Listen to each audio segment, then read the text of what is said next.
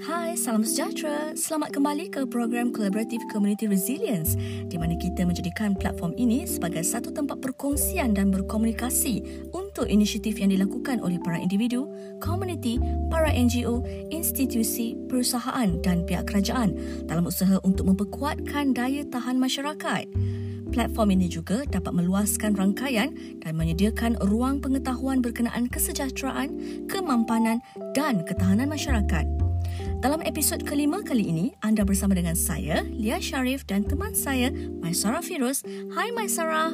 Hai Lia. So, apa topik kita pada hari ini? Kita nak mendalami isu urban poverty atau kemiskinan bandar yang semakin membimbangkan. Kenapa pula membimbangkan? Jika dilihat data yang diambil dari Jabatan Perangkat Malaysia, ya Maisara, had pendapatan garis kemiskinan telah disemak semula, iaitu daripada berangka RM980 Malaysia yang digunakan sejak tahun 2005 dan telah diubah kepada RM2,208 Malaysia pada tahun lalu. Maknanya, pengenalan had baru menjadikan jumlah isi rumah yang tergolong dalam kategori miskin bertambah lah ya? Iya. Kalau Lia nak tahu, di Kuala Lumpur lebih kurang 30,000 keluarga dikatakan berpendapatan kurang daripada had garis kemiskinan.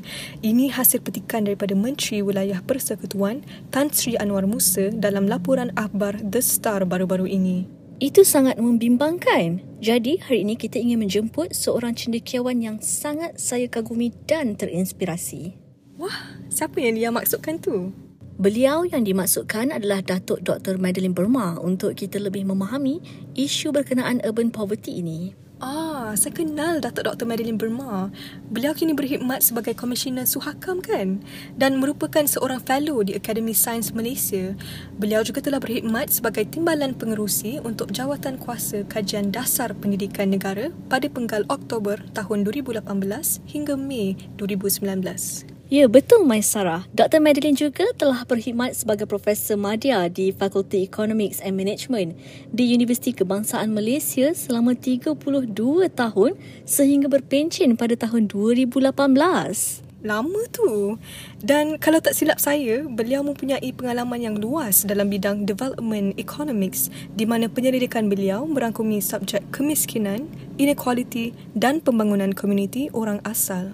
Dan dengan itu, kami bagi pihak Urbanist Malaysia ingin mengucapkan selamat datang kepada Datuk Dr. Madeline Burma ke program podcast Collaborative Community Resilience. Setinggi-tinggi penghargaan diucapkan kepada doktor kerana sudi meluangkan masa bersama dengan kami dalam episod kali ini. Baiklah Dr. Madeline, pada pendapat Dr. Madeline sendiri, bagaimana kemiskinan bandar telah berubah dalam konteks COVID-19 dan mungkin Dr. Madeline boleh kongsikan dengan para pendengar apakah maksud di sebalik miskin baru dan kesan serta impaknya kepada negara, terutamanya di kawasan bandar. Silakan Doktor. Okey, terima kasih kerana menjemput saya untuk berkongsi pandangan berkaitan dengan isu kemiskinan bandar dan COVID. Pertama sekali, senario yang jelas dan ketara yang berlaku di apabila kita sebut tentang miskin bandar ini, kita telah melihat satu disebabkan oleh pandemik penularan COVID ataupun penularan pandemik COVID-19 ini telah berlaku PKP. So semua kalau kita lihat ramai mereka di bandar ini semuanya kena lockdown, duduk di rumah masing-masing. Okay. Now, in the past, rakyat, or if you notice, those who are staying in the low-cost housing, or rather those who are staying in low or medium income housing area, they have an opportunity to go out, to enjoy the fresh air and everything. But during the lockdown, everybody was, locked in their house. Number one, it creates tension. So this has never been covered in poverty. Number two is that we realize that there is very high density and this creates discomfort. Okay, discomfort. Poverty has always focused on income. But what we are looking at now is not, we go beyond income when we look at poverty. Okay, what do we mean by poverty? Apa itu kemiskinan bandar yang kita sebut sekarang? Satu ialah kemiskinan terhadap akses kepada maklumat. Kedua, akses kepada kemudahan asas yang biasa kita anggap sebagai sesuatu yang we take for granted. Tetapi disebabkan oleh COVID, kita realize we cannot go out. We do not have access even to the cheapest of thing. Nak pergi kedai mamak pun tak boleh. Nak beli barang pun tak boleh. So, jadi mereka yang dulunya miskin, kini berhadapan dengan situasi di mana mereka dari miskin, mereka dah jatuh lebih bawah lagi. So, kalau dulu kita lihat cuma B40. And now it is what we call even B2%. Jatuh ke bawah lagi. Dan masalah satu lagi yang kita kaitkan juga dengan kemiskinan berwajah baru yang tadi disebut miskin baharu. The new poor. Who are the new poor? Ini adalah mereka yang dahulunya tidak pernah merasai deprivation. Tidak pernah merasai penafian terhadap kemudahan-kemudahan ini.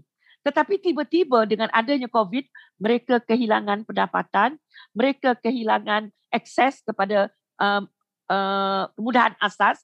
Some of them were even from T20, T20, hilang pekerjaan, jatuh terus ke B40. So these are what we call the new poor ataupun yang miskin baru. Dan mereka ini selalunya kurang keupayaan atau kurang resilient sebab mereka tidak biasa dengan senario ataupun keadaan yang baru ini.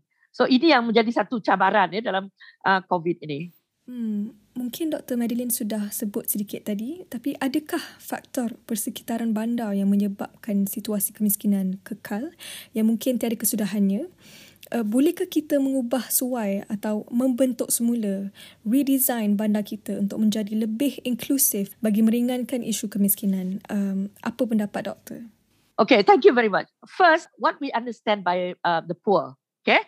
Bila kita bercerita tentang poor, dia hanya bukan saja kita melihat dari segi pendapatan saja.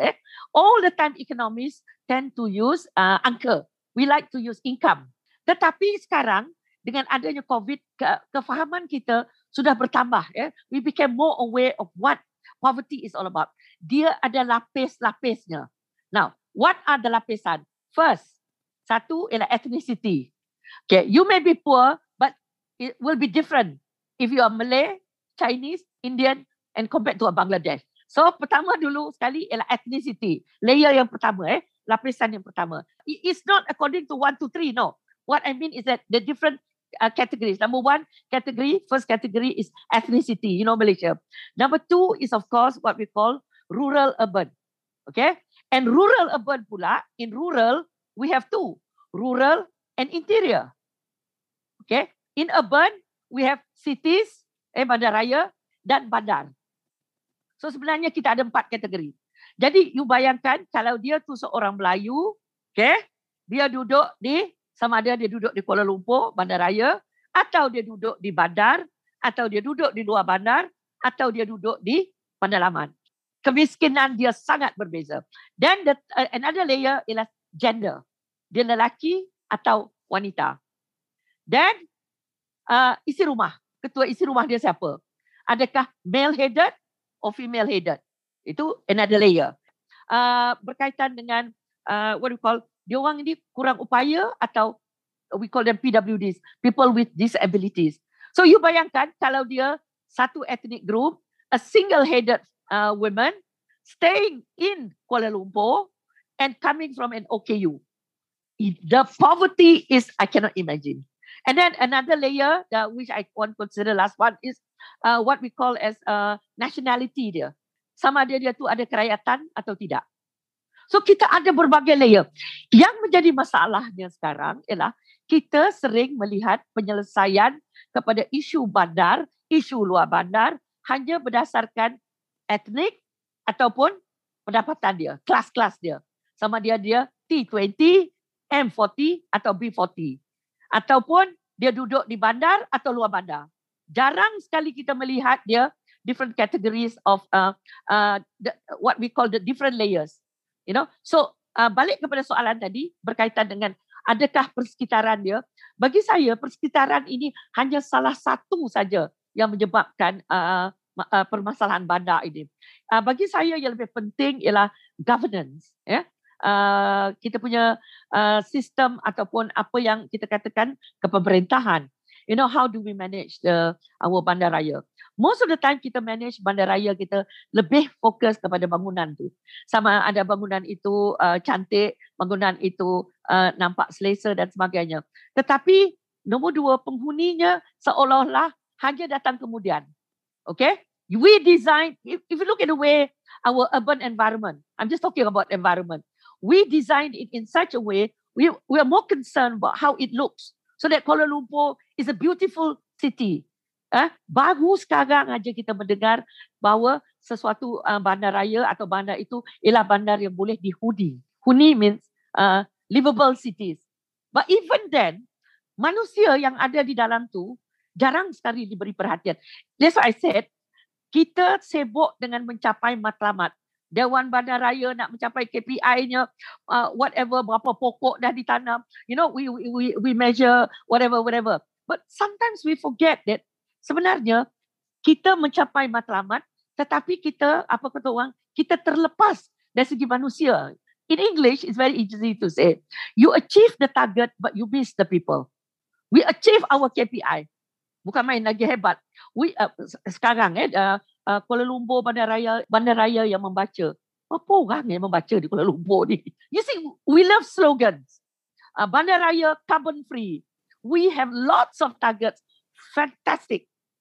But execution, implementation, it is more to be desired. I'm not saying that they have not achieved much. You look at our rivers. The true test of our rivers, you cedok air je and ambil minum. Boleh tak minum? That's a true test. So, jadi belum lagi kita bercerita tentang kawasan-kawasan Stengan. Kita mempunyai bangunan pencakar langit. We have iconic building, beautiful building. Because kita semua nak mencapai tertinggi, terbesar. Kenapa kita mesti nak all the you know? Bila kita melihat bangunan yang tertinggi, pada masa yang sama, kita melihat apa yang kita gelar duality of development. The paradox of development. So, if you look at KL, at the surface, di peringkat, bukan saja KL, I'm talking about urban. Kita tengok di surface dia, mata kita akan terpampang kepada kita dibuai oleh bangunan yang cantik-cantik. Tapi, you go down to the streets, because I go out, because I do poverty, urban poverty. Setiap hari saya melihat orang baring di tepi jalan, the gelandangan, mereka yang tidak ada tempat tinggal. So, inilah manusia dia. And please don't forget, the gelandangan are not people who are not without jobs. They are with jobs. Tetapi this is what we call the working poor. Mereka bekerja tapi gajinya rendah. A lot of people selalu mendefinisikan mereka ini malas lah. Mereka typical the konsep kita melihat dalam pembangunan, kita sering melihat kita dan mereka. We and them. Kita yang berilmu, kita yang berpengetahuan, kita yang mempunyai semua benda, dan kita cuba mengubah mereka. Sepatutnya mereka yang mengubah kita. Part yang doktor sebut tentang layers atau lapisan yang berbeza apabila nak memahami konsep kemiskinan baru ini, the new poor, that's very profound. I guess we have to look at these nuances apabila nak mengenal pasti atau identify golongan yang benar-benar miskin. Jurang tu wujud, jurang tu terlalu luas dan kita sering lupa bahawa ada lagi lapisan-lapisan masyarakat yang berbeza dari segi kemiskinan mereka. Ya. Pada pendapat Dr. Madeline, adakah wujud cara ataupun bahan yang membolehkan kita memperkasa golongan miskin bandar untuk mereka bangkit dari kemiskinan bagi jangka masa yang panjang? Dan bagaimana caranya untuk kita bangkit kembali daripada pandemik ini? Silakan, Doktor. Okay. Pertama sekali, kita kena ada political will. Penting di negara kita ni, almost everything revolves around politics. You know, politics is like, it's part and parcel, but like any developing countries, the government play a very important role. That's why I said just now, governance is very important. So political will, number one. And number two is that we need to have what we call the quadruple helix. What is a quadruple helix in terms of our approach? That means involving the four quadrants. Satu, the first one is, of course, the public sector, the government. The government must play its role. But not just the government alone. Our problem is that we tend to give everything to the government. Malah tak fikir. Ini masalah kita. If you are moving towards a developed country, we need to not just say that it's the role of the government. Number two, private sector. That is the second helix. The private sector must play their role. They cannot just play the role of just focusing only on business, purely business. They can embark on also things like social enterprise where they will engage the community, Bukan saja dengan memberi, selalunya kita buat CSR, private sector. That is not social enterprise. Social businesses is that the businesses work together with individu ataupun kelompok manusia. Diorang ini mempunyai matlamat yang sama, bekerjasama untuk menghasilkan keuntungan. What I mean is that the business sector work together with the community. So what is it the business sector can work with these people? Kalau kita dengar model yang diperkenalkan oleh Profesor Muhammad Yunus, what he did was, these people boleh meminta sedekah, tetapi jangan minta sedekah, dia menjual barangan. Okay? Jadi kita beri dia peluang. Kita beri dia dignity. We give them dignity. The poor needs to have that. Mereka ini bukan orang yang hanya sebagai pelaku yang pasif. So the third group is the NGOs, civil society, people like you all. And finally, the most important one are the people themselves. We empower them. Jangan hanya token saja. We must realize that these people have a voice. Kita berikan suara kepada mereka. Selalunya yang menyuarakan bagi pihak diorang, is either para akademik yang cerdik pandai, yang cendekiawan, ada juga yang cendawan. So, benda-benda begini yang menjadi masalah dia. We tend to speak on their behalf. Sedangkan mereka itu sebenarnya, mereka ada suara. Dan selalunya, kalau kita yang mengkaji kemiskinan, we call it the voice of the voicelessness. You don't hear their voices. You don't see them. They are invincible in our agenda. So that's why, give it back to them. You tahu bila dia orang hanya ada suara. So this quadruple helix is very important. We empower the community who are going to be the recipients, who are going to become active partners, not just passive. Dia duduk je tunggu.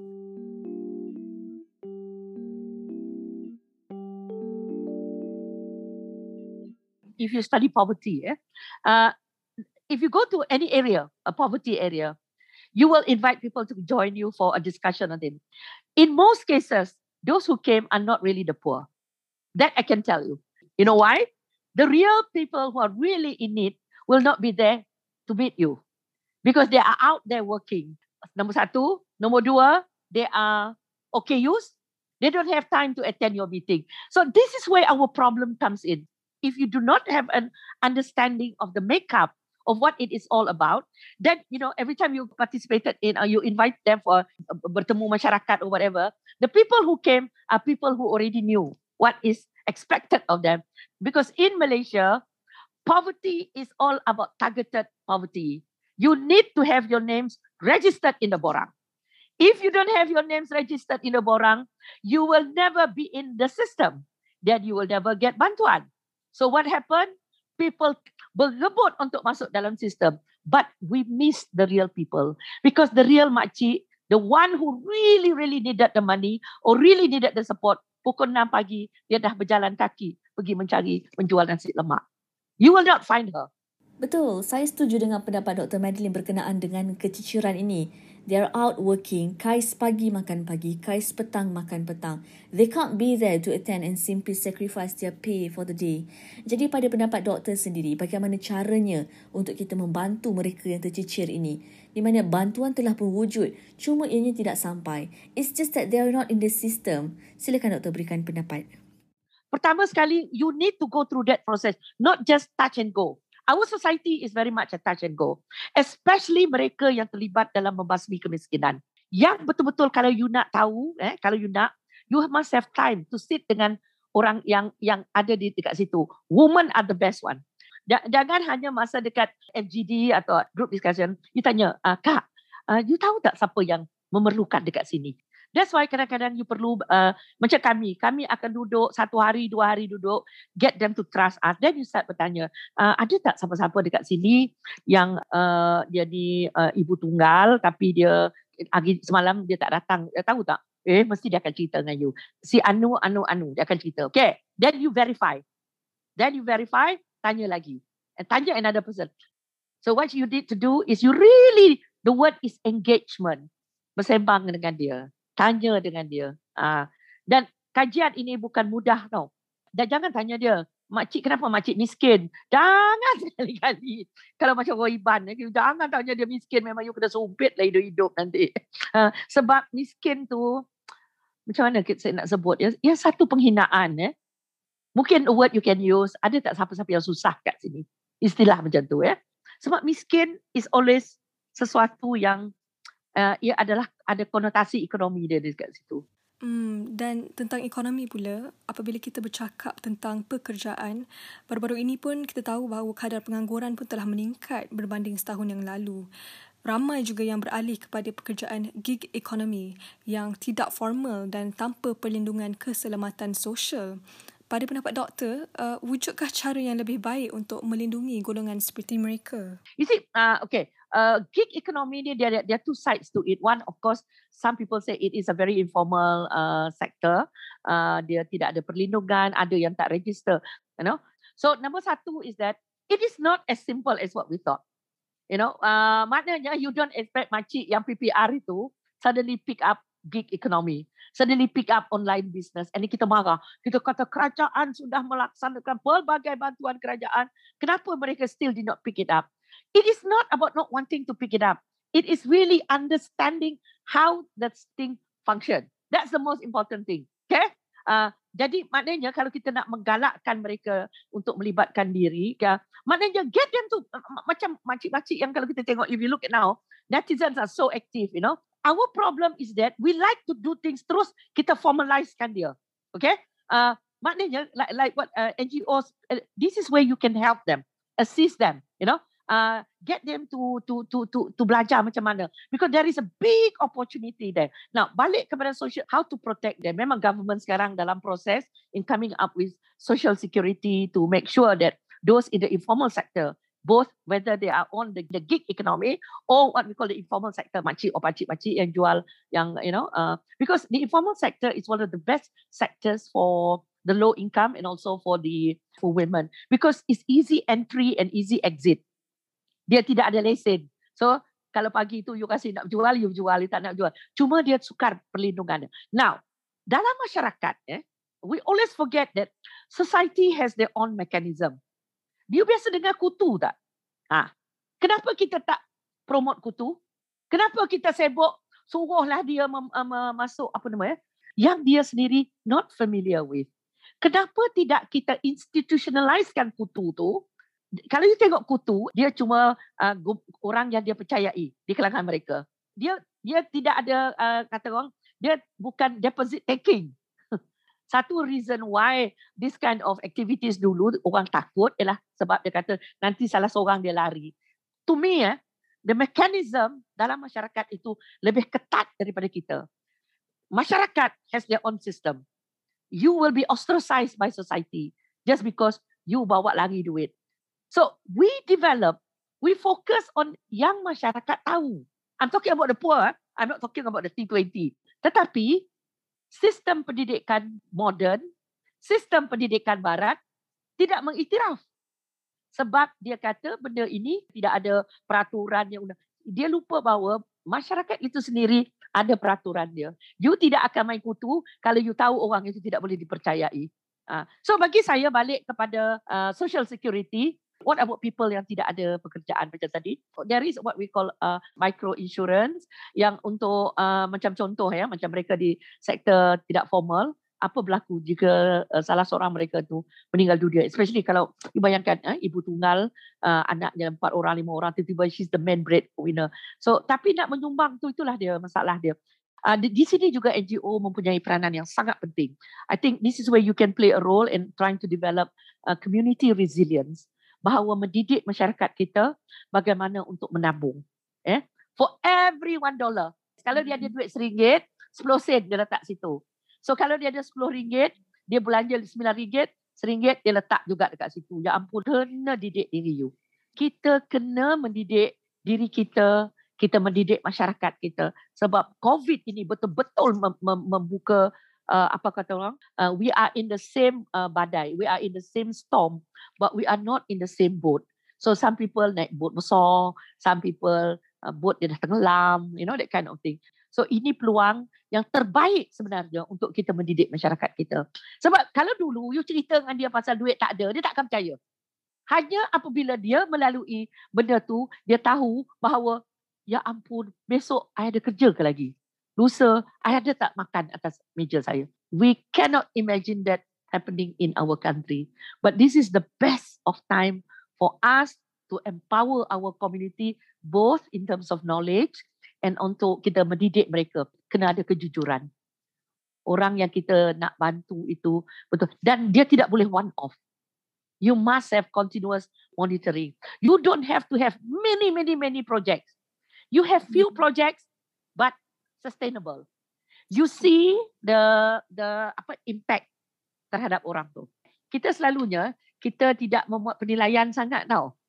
But in the present day, there is a lot of accountability issues. Output is one thing. Output is where you can measure lah, how much income meningkat, berapa orang anak dia dah pergi sekolah ke bla bla bla. But outcome is when you see a generation change in that one family. Kalau dulu dia miskin, kais pagi makan pagi, mungkin sekali ni dia mungkin tak kais pagi makan pagi, mungkin dia kais hari ni mungkin boleh makan 4, 5, 6 hari. And don't aim for big kejayaan. What I realized from my years of studying success stories, small things, do it well, focus the execution, jujur and all those things, ya. Betul Dr. Madeline. Dalam apa jua pekerjaan yang kita usahakan lah, kita kena jujur dan impak tu harus ada. Baiklah, kita sudah sampai ke penghujung temu bual kita. Dr. Madeline, ada pesanan terakhir ke yang ingin disampaikan kepada pendengar? If you ask me, I can tell you that Malaysians are one hell of masyarakat, ya. We have gone through thick and thin. Although people say that our perpaduan tak kuat dan sebagainya, Malaysia ni somehow or another, when we are faced with this kind of situation, this is where unity comes in, integration comes in. That is really something. Seterusnya dalam podcast ini kita akan berbincang berkenaan isu pendidikan. Bagaimana isu poverty atau kemiskinan berkait rapat dengan isu jurang dan ketidaksamarataan dalam pendidikan atau kita panggil education inequalities. Isu ini mendapat perhatian ramai sejak bermulanya COVID-19 kerana kita boleh melihat bahawa ramai anak-anak Malaysia tidak mempunyai gadget atau peranti atau alat bantuan yang mencukupi untuk melaksanakan pembelajaran di rumah secara dalam talian internet.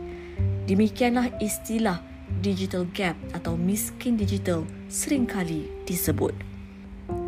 Di sesi yang seterusnya pula, kami menjemput Alina Amir dari Arus Academy untuk memberi pemahaman mengenai topik ini dan juga berkongsi perspektif yang menekankan solusi atau solution-minded perspektif dalam menyelesaikan masalah jurang pendidikan ini. Sedikit perkongsian berkenaan saudari Alina di mana beliau merupakan co-founder Arus Academy, iaitu sebuah social enterprise yang memberi akses kepada pendidikan yang berkualiti dan mampan sejak tahun 2014. Fokus Arus Academy adalah untuk membantu kanak-kanak dari latar belakang yang kurang bernasib baik atau di underprivileged atau yang bersekolah di sekolah berprestasi rendah. Sebelum ini, beliau merupakan fellow dan ketua alumni di Teach for Malaysia dan telah berkhidmat sebagai guru di SMK Taman Sejahtera Bukit Mertajam selama 4 tahun. Hai Alina, selamat datang. Terima kasih kerana meluangkan sedikit masa bersama kami pada hari ini. Baiklah Alina, boleh Alina kongsikan serba sedikit berkenaan Arus Academy? Apakah hasrat di sebalik penubuhan Arus Academy? Okey, boleh. So, Arus diasaskan pada tahun 2015 selepas saya dan 3 orang rakan pendidik lain selesai program Teach for Malaysia, di mana kami dihantar untuk mengajar selama 2 tahun di sekolah yang berkeperluan tinggi atau high need schools. So, di sekolah yang kami mengajar, kami dapat melihat ramai murid yang tercicir dan tiada minat untuk meneruskan pembelajaran mereka. Jadi, kami mula bina Arus Academy untuk membina pengalaman alternatif dalam pembelajaran. Sependekatan yang lebih bermakna di mana Murid belajar melalui projek dalam suasana yang positif, selamat dan membimbing. So matlamat kami adalah untuk membina rasa cinta kepada pendidikan dalam diri murid-murid kita. Okey Alina, baru-baru ini Arus Academy ada menggerakkan program Voices of COVID Generation, sebuah inisiatif dengan Kementerian Pendidikan dan UNICEF Malaysia untuk menawarkan ruang yang selamat bagi golongan belia untuk menzahirkan dan reflect kembali berkenaan COVID-19. Boleh Alina ceritakan bagaimana ianya digerakkan dan bagaimana ianya bermula? Okay, so sebenarnya projek Voices of COVID Generation adalah hasil inovasi daripada program yang kami jalankan dengan anak-anak di sebuah NGO di Chowkit bernama Buku Jalanan Chowkit. Pada mulanya, perancangan yang kami ada adalah untuk sampaikan sebuah projek yang menggabungkan beberapa subjek. So, matematik, sains, sejarah dan geografi ke dalam sebuah projek. So, it's very interdisciplinary. Tapi disebabkan PKP, kami terpaksa mengubah pendekatan program tersebut dan membina program Voices di mana kami masih lagi menggabungkan 4 subjek tersebut tapi kami menggunakan WhatsApp dan Instagram sebagai perantaraan. Subjek yang sama diketengahkan tetapi dalam konteks memahami pandemik COVID-19. Pada masa yang sama, kami mengutip suara-suara anak muda untuk memahami keadaan semasa mereka. So, kami bina program Voices kerana kami tahu antara golongan yang paling terkesan dengan penutupan sekolah dan kawalan pergerakan adalah anak-anak marginal dan terpinggir. So, Voices memberikan mereka peluang untuk bersuara dan berkongsi pengalaman supaya mereka tidak terus rasa terpinggir. Disebabkan program itu berjaya dijalankan dengan anak-anak marginal, kami kembangkan program tersebut untuk satu negara. So daripada situ kami menerima banyak refleksi daripada murid-murid dari seluruh negara. Ada yang menghantar cerita, pantun, sajak, lagu, video, lakaran, lukisan, rap pun ada. Dan semua untuk meluahkan perasaan yang sedang mereka lalui apabila terpaksa duduk di rumah dan menghentikan aktiviti sosial di luar. That's very interesting, Alina. Baiklah, kita nak lanjut ke soalan yang seterusnya berkenaan dengan digital divide yang akan diajukan oleh Maisarah. Tadi kita ada bercakap berkenaan penggunaan peranti digital di mana penggunaan telefon pintar dan komputer telah digunakan selama bertahun-tahun lamanya semenjak munculnya era teknologi seperti ini di Malaysia. Tapi semenjak pandemik COVID-19 muncul pada tahun 2020, permintaan terhadap peranti-peranti ini semakin meningkat dan ianya kini menjadi keperluan asas kepada masyarakat kini. Mungkin Maisarah ingin ajukan soalan berkaitan ini kepada Alina. Silakan, Maisarah. Terima kasih, Lia. Seperti kita tahu, istilah digital divide atau jurang digital ataupun digital equity saban hari mendapat perhatian ramai sejak mulanya pandemik COVID-19 ini. Dan apabila kita bercakap tentang hal ini, apakah yang dimaksudkan dengan digital divide sebenarnya? Adakah ia merujuk kepada kekurangan akses kepada alat digital atau kekurangan skill, kemahiran untuk menggunakan alat-alat ini? So, bila kita bercakap tentang jurang kan, jurang ni selalunya berada di atas sebuah spektrum dan kita tak boleh nak melihat jurang dari it's not very binary, you know. So, jurang akses kepada peranti dan jurang kemahiran tu is on a jurang punya spektrum. Tapi ada masanya seseorang itu berada dalam 2 jurang yang berbeza pada masa yang sama. So, jurang akses kepada peranti dan jurang kemahiran itu sendiri ada masa berada pada bahagian spektrum yang sama untuk seorang individu. So, it's very important that we address all kinds of divide rather than focusing on just one. Dan bertitik tolak daripada itu, pada pendapat Alina, patutkah kita jadikan internet itu sebagai utility? So, internet ni dah menjadi sebuah komoditi dan jika internet menghubungkan atau memberikan akses kepada pendidikan dan pendidikan itu sendiri adalah suatu keperluan asas untuk semua dan internet dan peranti immediately secara automatik menjadi suatu hak untuk anak-anak dan setiap manusia because it connects us to a given right like education. Itulah, internet ni sepatutnya sudah pun dijadikan sebagai hak asasi pada era ini. Dan kita boleh lihat sekarang terdapat banyak naratif tentang Industrial Revolution 4.0 yang ditekankan oleh kerajaan kita dan juga industri-industri. Tetapi di sebaliknya pembangunan anak-anak kita macam mana anak-anak kita yang ketinggalan dalam digital divide atau jurang digital ini. So Alina, what do you say to this? Jurang digital to me memerlukan political will atau kehendak politik yang kuat dan juga konsisten. So kalau nak ditengokkan, kita sebenarnya mempunyai banyak peluang untuk meningkatkan kemahiran digital, nak membina infrastruktur yang kukuh sebelum COVID-19 lagi. Tapi pada waktu tersebut, before the pandemic happened, keperluan atau rasa desakan untuk kemahiran digital belum terasa. We didn't feel the sense of urgency sehinggalah kita dipaksa berada dalam keadaan di mana sistem sekolah tidak mampu untuk berfungsi tanpa kehadiran fizikal. So sistem pendidikan kita, I can say not resilient enough, tak cukup teguh untuk memenuhi setiap keperluan setiap anak-anak. So don't bother talking about IR 4.0 when our system, the foundation of our system is not strong. Baiklah Alina, kita nak putarkan sebentar petikan suara dari temu bual bersama dengan Encik Faizul, Wakil PPR Taman Beringin Kepong Kuala Lumpur kemarin berkenaan pandangan dan pengalaman beliau sendiri.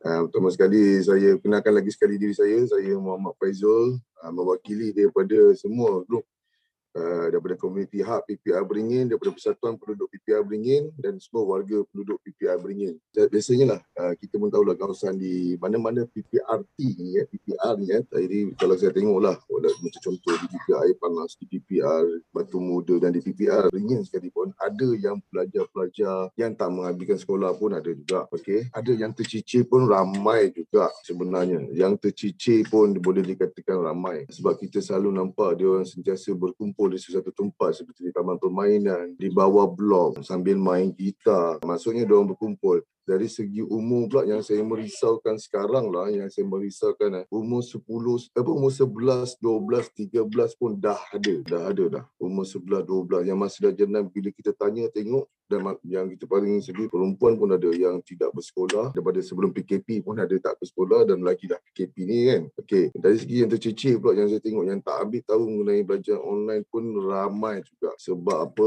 Ada yang ibu bapa yang tak mengambil berat. Saya sentiasa tu macam saya cakap awal tadi, kadang-kadang kita pun tak larat nak halau budak-budak ni, kita pun kesian, kita faham dia orang tekanan bermain di bawah, kejap-kejap pun dapat aduan daripada grup yang maklumkan minta tolong, siapa daripada blok B minta tolong halau budak-budak di taman permainan. Walaupun kita nampak waktu belajar online ni ikut PDI ni daripada Isnin sampai Jumaat pukul 10 pagi dah bermulanya kanak-kanak bermain di taman permainan. Jadi kalau kita tengok dari segi kat situ, sedangkan anak saya pun belajar waktu time tu diorang bermain di taman permainan. Jadi kalau kita tengok situ hampir juga 40% atau 50% yang tercicir pelajaran ni yang disebabkan ibu bapa tak mengambil berat, mungkin ibu bapa yang bekerja yang tiada gadget atau sebagainya.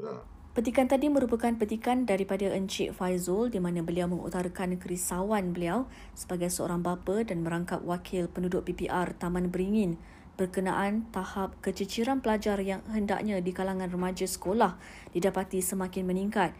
Bagaimanakah kita boleh selesaikan masalah kadar keciciran pelajar atau dropout rates ini? Wujudkah solusi untuk anak-anak kita minat semula atau ambil berat kembali tentang pembelajaran semula? Dan bagi pihak guru-guru dan ibu bapa, apakah jenis bantuan atau support system yang patut diberikan kepada mereka? Dan berdasarkan penyelidikan baru-baru ini oleh UNICEF dalam laporan Families on the Edge, di mana 7% anak-anak remaja peringkat menengah ke atas dalam keluarga di PPR sekitar Lembah Kelang dilaporkan tidak kembali ke sekolah. 1/5 daripada ibu bapa menyatakan anak-anak mereka telah hilang motivasi untuk mengikuti persekolahan, terutamanya dalam kalangan keluarga yang ketua isi rumahnya adalah wanita. Mungkin Alina ingin mengulas serba sedikit berkenaan dengan perkara ini. Silakan Alina. First and foremost, kita mesti didorong oleh data dan selepas dah dapatkan data tersebut, we need to put a face behind the data so that it doesn't just become a summary of findings, right? So kita mesti mula dengan mengenal pasti siapa yang hilang dari radar tersebut, siapa yang ketinggalan dan tercicir, because intervention should then be very strategic and very focused. So intervensi yang perlu diberikan mestilah berbeza untuk keperluan yang berbeza. So kita tak boleh nak merancang langkah seterusnya berdasarkan andaian atau pendapat. we must be very data driven. So bila kita buka sekolah nanti, sebelum kita jump straight into finishing the syllabus, the first thing that teachers, schools should do ialah untuk memastikan di mana anak murid mereka dari segi tahap akademik mereka, dari segi tahap mental awareness, mental health, so that the intervention can then be tailored to their needs. But as I say, it's very important that first and foremost that what sekolah perlu buat ialah untuk collect the data, group them together, and then design an intervention based on the data itself. I think that's an important point you brought up about how there seems to be a lot of gap in terms of our data. We don't seem to know enough about the people that we aim to help. And we do recognize that it is the responsibility of the government in that they make sure these data are taken and are made available. And in the process of taking them, that they are designed to meet the specific needs of the people who are really in need. Because in the end of the day, we're trying to help them and we have to make sure that there is data. Moving forward, what do you think about rethinking schooling? Mungkin soalan ni terlalu lambat untuk ditanyakan kerana sekolah pun dah nak mula minggu depan. But if we could change things, rethink our strategies, what about bringing school physically to the homes of these kids and communities instead of expecting them to come to school to learn? What do you think, Alina? So bagi saya, sistem pendidikan bukan sahaja perlu kukuh tetapi perlu fleksibel dan boleh menyesuaikan diri mengikut keadaan. So keupayaan untuk becoming flexible ialah untuk kita memperkasa pemimpin-pemimpin sekolah dan guru-guru untuk mempunyai kemahiran yang cukup dalam membuat keputusan terbaik untuk anak-anak. So we can rethink school, we can reimagine education. But if we don't empower our school leaders and teachers well, it's very difficult for sistem pendidikan to be adaptable to the needs at the moment. That's one. Number two is, sekarang ni kita ada banyak medium yang dah tersedia. So bagi saya, what's important is we have to go where the children are. That can be TV, that can be media social, that could be TikTok, Instagram atau platform di mana mereka sedang main game seperti Discord. So kalau kita rasa kita tak boleh nak bersaing dengan jumlah pilihan and the distractions yang ada di luar sana untuk anak-anak kita, then we need to join them where they are at. And our system, our education system needs to be flexible enough to do that. So if you cannot compete with the distractions, then you join them. Join and be where the children are. But I also want to emphasize bahawa tiada satu ukuran atau jalan penyelesaian yang sesuai yang dapat memenuhi keperluan setiap murid. Akan ada elemen luar talian atau offline yang perlu dibuat. Tetapi belajar pendidikan tanpa pengawasan, tanpa penguatkuasaan bukanlah pembelajaran yang efektif, terutamanya jika anak-anak tersebut masih muda. So tanpa mengira medium, sistem, kanak-kanak masih memerlukan orang dewasa untuk berada bersama walaupun sebagai support system semasa mereka menjalani pembelajaran tersebut. So when we want to rethink school, they want to also rethink how flexible schools can be to adapt to the current situation. Saya sangat bersetuju dengan Alina dan akhir sekali, apakah nasihat Alina kepada pendengar podcast pada episod kali ini? Apakah langkah-langkah untuk mengurangkan jurang pendidikan dan digital? Apakah call to action Alina kepada potential stakeholders di luar sana yang berhasrat hendak membantu? Like the English saying say, it takes a village to raise a child. So setiap orang perlu memainkan peranan dalam membesarkan anak-anak kita dan ini termasuklah memastikan mereka mendapat pendidikan terbaik untuk masa depan. Dan terdapat banyak peluang sebenarnya untuk menyumbang, to give back. So mulakan dengan orang di sekitar kita, ahli keluarga terdekat, anak-anak, adik-adik, saudara mara atau anak jiran sebelah rumah. Apa yang kita boleh bantu dari segi memastikan mereka tak tercicir. Just checking up on them helps a lot. And from there, berdasarkan kemampuan kita boleh tanya guru-guru sekolah terdekat, bantu apa yang boleh bantu. Gunakan apa sahaja pengaruh yang anda ada. And if you can't reach out, you have platforms, you have social media, you have your digital presence. Sistem yang inklusif tak menjelma begitu saja. So inisiatif Akar Umbi and suara masyarakat is very important. So do whatever you can to push for more inclusive system. And one last thing is, pembelajaran secara digital, infrastruktur dan akses kepada peranti Penglibatan aktif ibu bapa dalam pendidikan anak-anak bukanlah sesuatu kehendak dalam masa pandemik sahaja. So walaupun sekolah akan dibuka semula, saya sangat berharap kita tak akan berhenti meminta agar kemahiran, akses kepada peranti diberikan kepada semua serta ibu bapa dan guru-guru diberikan bimbingan yang sepatutnya. So katakanlah esok COVID-19 dah tak ada, kita tak boleh berhenti memastikan sistem pendidikan kita akan tetap teguh dalam apa jua keadaan. I love that you mentioned it takes a village to raise a child. Mungkin peribahasa Inggeris ni kerap digunakan, tapi sangat tepatlah pada waktu ini. Terima kasih Alina for being with us today. We learned a lot from you and I suppose kita kena reflect lah sekarang ni. Semoga para pendengar kita, our listeners, find this session beneficial dan bermakna. Thank you for having me. Demikianlah Temu Bual bersama Datuk Dr. Madeline Burma, Encik Faizul dan Alina Amir. Dr. Madeline dan Alina telah menekankan perkara yang sama bahawa bagi menyelesaikan isu kemiskinan, ia memerlukan political will ataupun kemahuan politik yang kuat. Salah satu penyelesaian kemiskinan bandar adalah setiap pihak harus mengambil bahagian dalam membuat perubahan di dalam sesebuah negara. Oleh kerana itu, seperti kata Alina, data itu adalah sangat penting dan untuk mendapatkan data, perlu ada engagement dan penyelidikan yang mendalam. Dr. Madeline turut mengutarakan berkenaan dengan quadruple helix adalah menjadi tanggungjawab pihak kerajaan, syarikat-syarikat, para NGO dan masyarakat sendiri dalam memainkan peranan. Keterlibatan quadruple helix ini perlu berpanjangan, memberi impak dan melandaikan lengkungan kemiskinan bandar.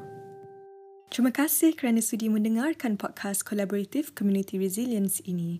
Nantikan artikel berkenaan kemiskinan bandar minggu hadapan di laman sesawang kami ccr.urbanismalaysia.com. Jumpa lagi di episod yang akan datang.